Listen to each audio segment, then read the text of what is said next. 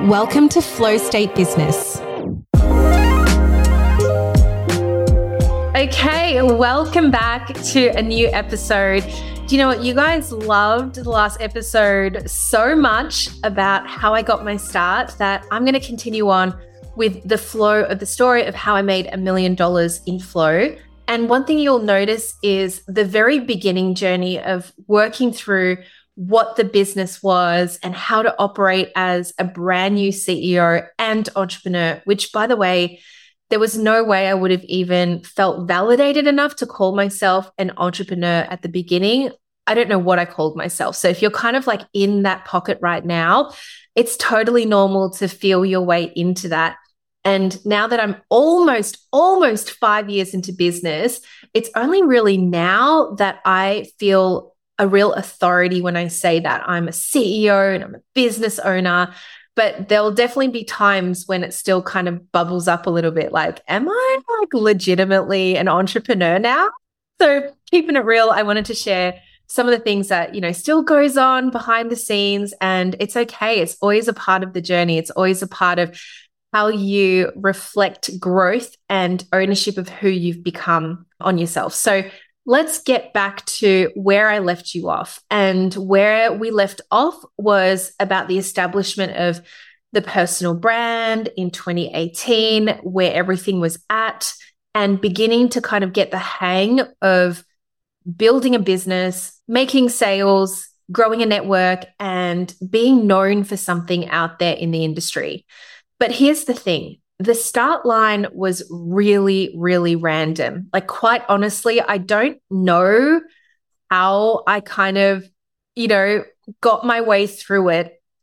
But looking back, it wasn't that strong. It wasn't great. Once again, I had not really like a social media following. So I knew I had to expand outside of LinkedIn, which was about the time that I began my Instagram account. So somewhere in 2018, I started an Insta. Even back then, I still felt like it wasn't really my space because I was corporate Ruby.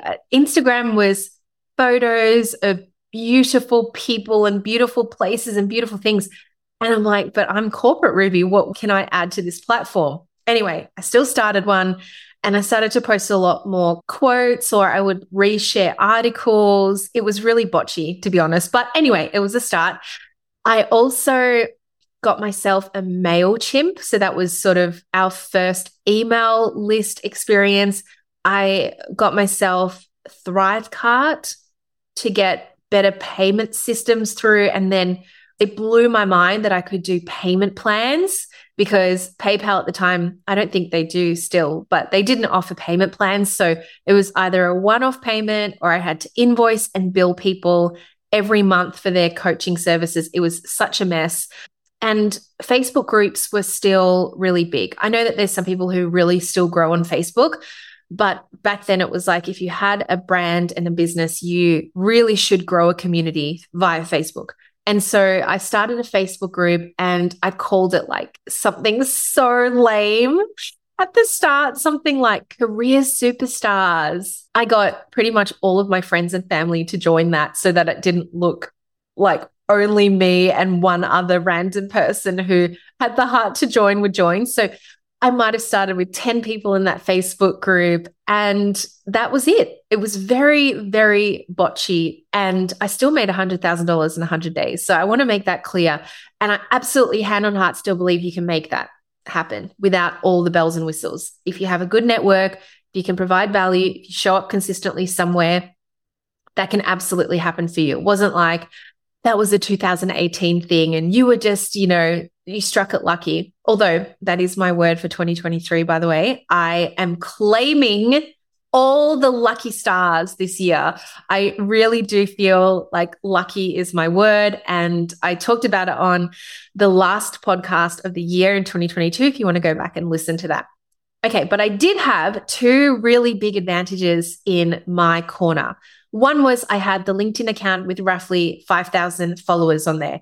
And whilst they weren't qualified, perfect audience, in the pocket, niched type of people watching on, it was still a really good baseline to jump off. And yeah, I had a whole bunch of people asking me, this is so random. Why are you creating this content? Are you still in recruitment? Like so many hilarious like DMs that I would get from people in the industry, but I learned how to put that aside. It wasn't completely easy by any means, but I did learn how to kind of shut off the noise. And there are a lot of haters, there are a lot of gossipers. That just happens sometimes when you're shifting identities, and those people don't understand it. What matters is that you understand it and you stay true to your goal. You stay true to why you started this in the first place. The second advantage I had was discipline. I am a very disciplined human being. And I was actually just talking to Michael, my husband, about this yesterday. We were out having a lunch at the Cheesecake Factory, such like an American institution, and I love it. I'm very much like a salmon and salad Cheesecake Factory type of gal, and then followed up by a cheesecake, of course. Anyway, we're having this really cool discussion, and I said, one of my biggest strengths is determination and discipline. Last year, I ran a program called The Daily Ritual, where basically I was live 4 days a week for 6 months to my community every single day, except one day, Wednesday, which is when I did my mastermind calls. I was live and I'd be talking daily to all of you about what my day was like and really taking you truly behind the scenes of what it was like to run a 7-figure business. Anyway, I didn't miss a beat on TDR. I haven't missed a beat with my podcast, 1 to 2 podcasts a week. I haven't missed a beat with Instagram. I'm doing stories every day. Anyway, you get the gist. So LinkedIn was very disciplined for me from the beginning. And do you remember that like 10K a month goal and how I got that within the first 100 days? I truly believe it's because I was constantly showing up on people's feeds. People were constantly seeing me, and how LinkedIn works, which is why it truly is a very, very powerful platform still today, is if, let's say, you see a video of mine and you like or comment on my video actually gets shown to your networks. And then if someone in your network sees that video that you liked and commented on, it goes to their network, and so on and so forth. So it is such an incredible algorithm still. It absolutely has its faults. It's very salesy. There's a lot of junky things in there. But if you can see through that and you can grasp onto the opportunity, it really is still a very mighty place to grow your personal brand. But coming back to that first 2 years in business, and this is like the 2 years, March 2018 to March 2020, I changed my niche and my focus like 7 times. I did like a whole course on this called Story, also Alpha Omega, how to end things, how to begin things in business, how to close off a certain thing that you've been known for and pivot seamlessly into something new. But I literally went from career coach to corporate consultant, corporate facilitator, LinkedIn strategist, side hustle coach, straight up business strategy coach, and spiritual/energetics coaching now. So there's the 7. There's a lot in there in terms of my own personal development. And as you know, if you're in human design, you've guessed it, I am a manifesting generator. So that means that I like to do a lot of different things. I like to experiment, try new niches. I don't get stuck in the one box. And in fact, if I did that, it would actually really feel very constrictive to me. So for anyone out there who has been told that you have to stick to one thing and be known for one thing, here is your permission slip, signed, sealed, and delivered to just be whoever the fuck you want to be and follow the flow of what feels good, follow the flow of what brings you excitement and joy and all those wonderful things.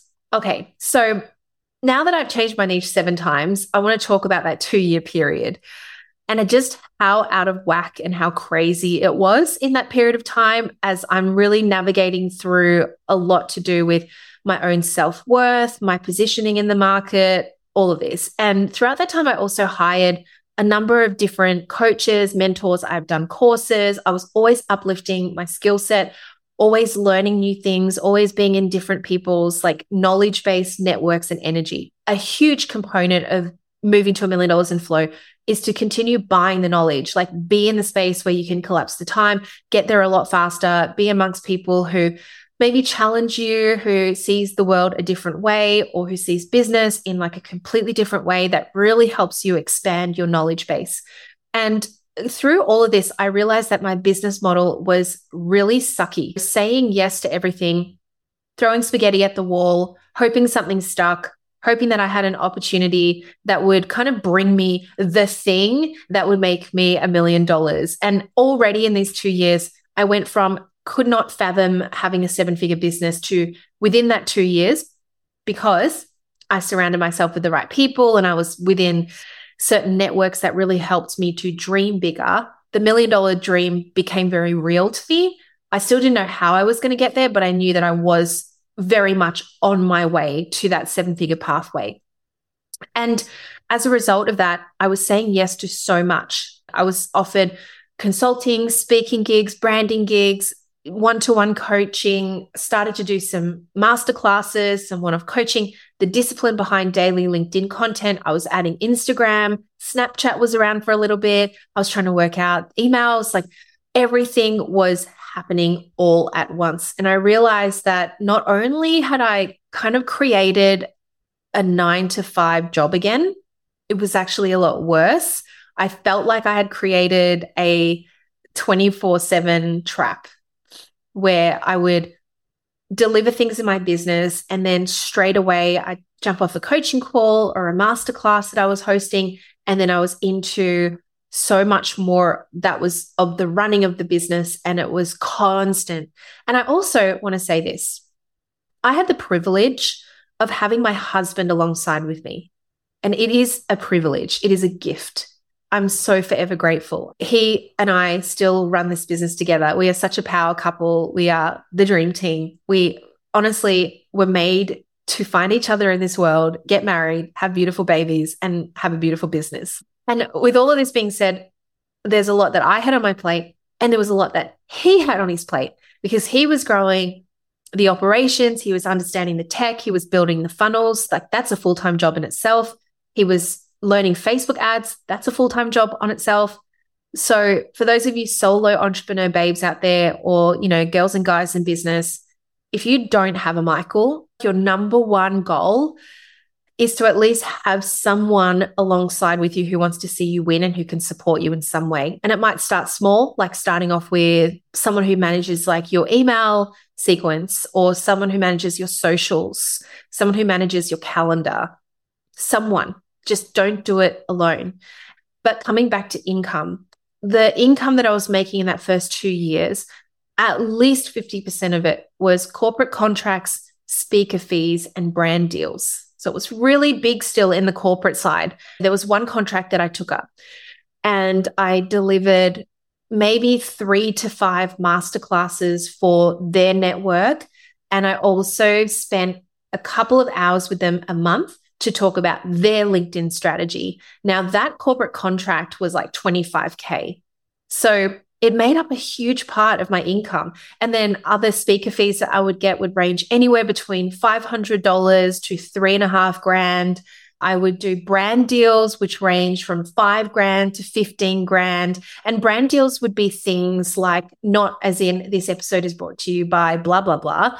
This was brand deals like I was the face of the brand. So I worked with companies like Indeed.com, based out of Austin, Texas, which is where I am now.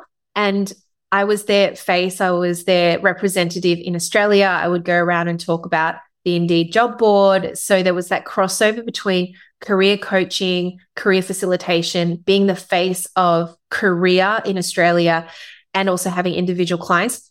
So that was 50%. 40% of my income was private coaching, and then the rest of it was group coaching. I wouldn't say like I held major masterminds at the time. When I say group coaching, I might have done like a 6-week course here or a 4-week course here. I did develop at around that time my signature LinkedIn course, which was called LinkedIn Brand Boss. Doesn't run anymore, but that was really my first foray into group coaching and realizing that I could actually coach for 1 hour and help 15 people and make the same amount of money and have more impact. And it was mind blown to me at the time. So much of me not having group programs at the beginning, it wasn't like I was against it by any means. I was just scared of it. I didn't believe that I could fill my group programs. I didn't want to be the loser who had no one enrolled to my programs, which, spoiler alert, absolutely did happen once I got into it. It's kind of like a rite of passage. I don't know. There was all this conversation that I was having with myself and one of my coaches at the time. And I'm like, I don't want to manifest being that coach who has no one sign up for their programs, but I also feel like it's a rite of passage. And they were saying to me, Ruby, like, you can believe that if you want. And clearly I was matched to that belief system because that's what happened to me. And then as soon as I experienced that, I was like, please never again. Like, universe, I experienced that once. Honestly, I'm joking about it now, but it really did nearly break my spirit. There's not many things now in my life that would really break me, but that really hit the ego in a certain place that just made me feel not good enough. I think about my early clients and I had them come to my co-work space and I would book a room, we'd sit down, we would do private coaching together. It was a whole thing. Anyway, how funny, I just had that memory. So the business model sucked because it didn't match my dream. The dream was always about freedom. The dream was always about to create and to have more time freedom. The freedom aspect also meant I would have more time with the kids, with my family, time to travel. So I asked myself a couple of questions, right? How did my business support me in terms of my freedom dreams, in terms of my dreams in general, my lifestyle dreams, the money dreams, the scaling dreams? How did my current business model support that? And I would like to ask you guys that question as well, or at least give yourself a minute today to write down what you believe could be better in terms of supporting your dream and your idea of freedom. Because if your business isn't supporting you to do that, I can almost guarantee that you're headed down a track of burnout and frustration. And I've met too many women along the way who I've coached with who literally have felt like they needed to burn it all down to the ground. You don't need to get to that point. You can simply now pick up and pivot, just like what I did. Secondly, I remember asking myself, how can I create courses and scalable offerings that would also provide me more time freedom? And the answer was in that 10% group coaching, the way that I was currently earning. But it was so way down the track of how my income was coming through that it almost felt out of whack. And this is also why it's so incredibly powerful to work with a coach on this, because sometimes you just can't see your way through. You're so stuck in the day-to-day, you're so stuck in the normalcy of this is just the way that you built your business that you're not really able to clearly create a pathway for your pivot. And this is where I'm just going to do a little plug. Come and have a look at the Amplify Mastermind. It's in the show notes and the links below. It is a mastermind made for women. If you're resonating with this story, if you're resonating with everything that I've talked about so far inside of this episode and the last episode, I know that this mastermind is going to change your world. It's going to help you see things so differently. I've had a lot of clients come through Amplify who have, let's say, made $10,000 a month and then they've never made it again. And the reason why they haven't is because they had all that money coming through and then all of their time was spent delivering on the services that they burned themselves out, and then they got really scared to recreate that $10,000 a month. So I'm going to show you how to do this in a way that feels really good, really diversified, and also really attuned to your energy and your alignment. That's kind of where I think today's episode is going to close, just to give you that perspective of how everything went. I'm really open to any questions. So if you're watching this on YouTube, just leave it in the comments. I monitor all of my comments because honestly, I don't get any. So I'm putting that out there. I'm manifesting more discussion inside of my YouTube videos. And I really want to grow YouTube this year in such a big way. And, this is kind of my start. Again, I feel like as I'm talking about how I made $1 million in flow, and now I've made over $3 million in my business, but I'm just going back to that first million to begin with. I've just begun really understanding the world of YouTube. I want to create a channel that is massive. And like the reality right now is that I have like 20 views, and that's not true. Maybe 200 views at the best, and no comments, a couple of likes. My shorts are doing pretty good. Some of them have gotten up to like 2,000 views on my shorts, but what does that even mean? So I'm starting from scratch. I'm starting again. So it doesn't matter. Like, I'm a multiple $1 million business owner who loves and is obsessed with the idea that we always get to feel like a beginner. Because if that essence kind of ran dry, if you don't feel like a beginner anymore and you don't have that beginner's mindset, or you're not reminded to get back to basics, it's kind of boring. Like, it's cool because you probably have a business that is just J-curving its way to high heaven and you've got like more and more and more income coming in. But at the same time, don't you want to feel that excitement, the butterflies again? And I know I always do. I always want to feel this way.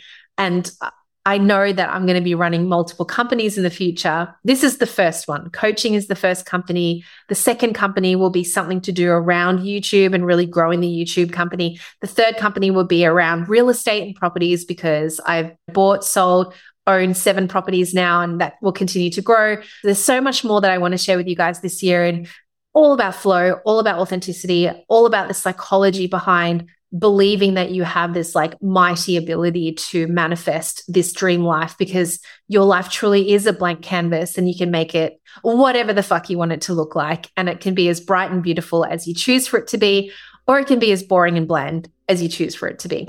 Your choice. On that note, I will leave you there. I hope you enjoyed the episode. Please thumbs up and subscribe if you're on YouTube. Please subscribe if you're listening on the podcast. Share away, tag me. I will always reshare. And hopefully by resharing on my platform and each other's platforms, we help each other grow. So have a beautiful day in flow, and I'll catch you in the next episode. Mwah.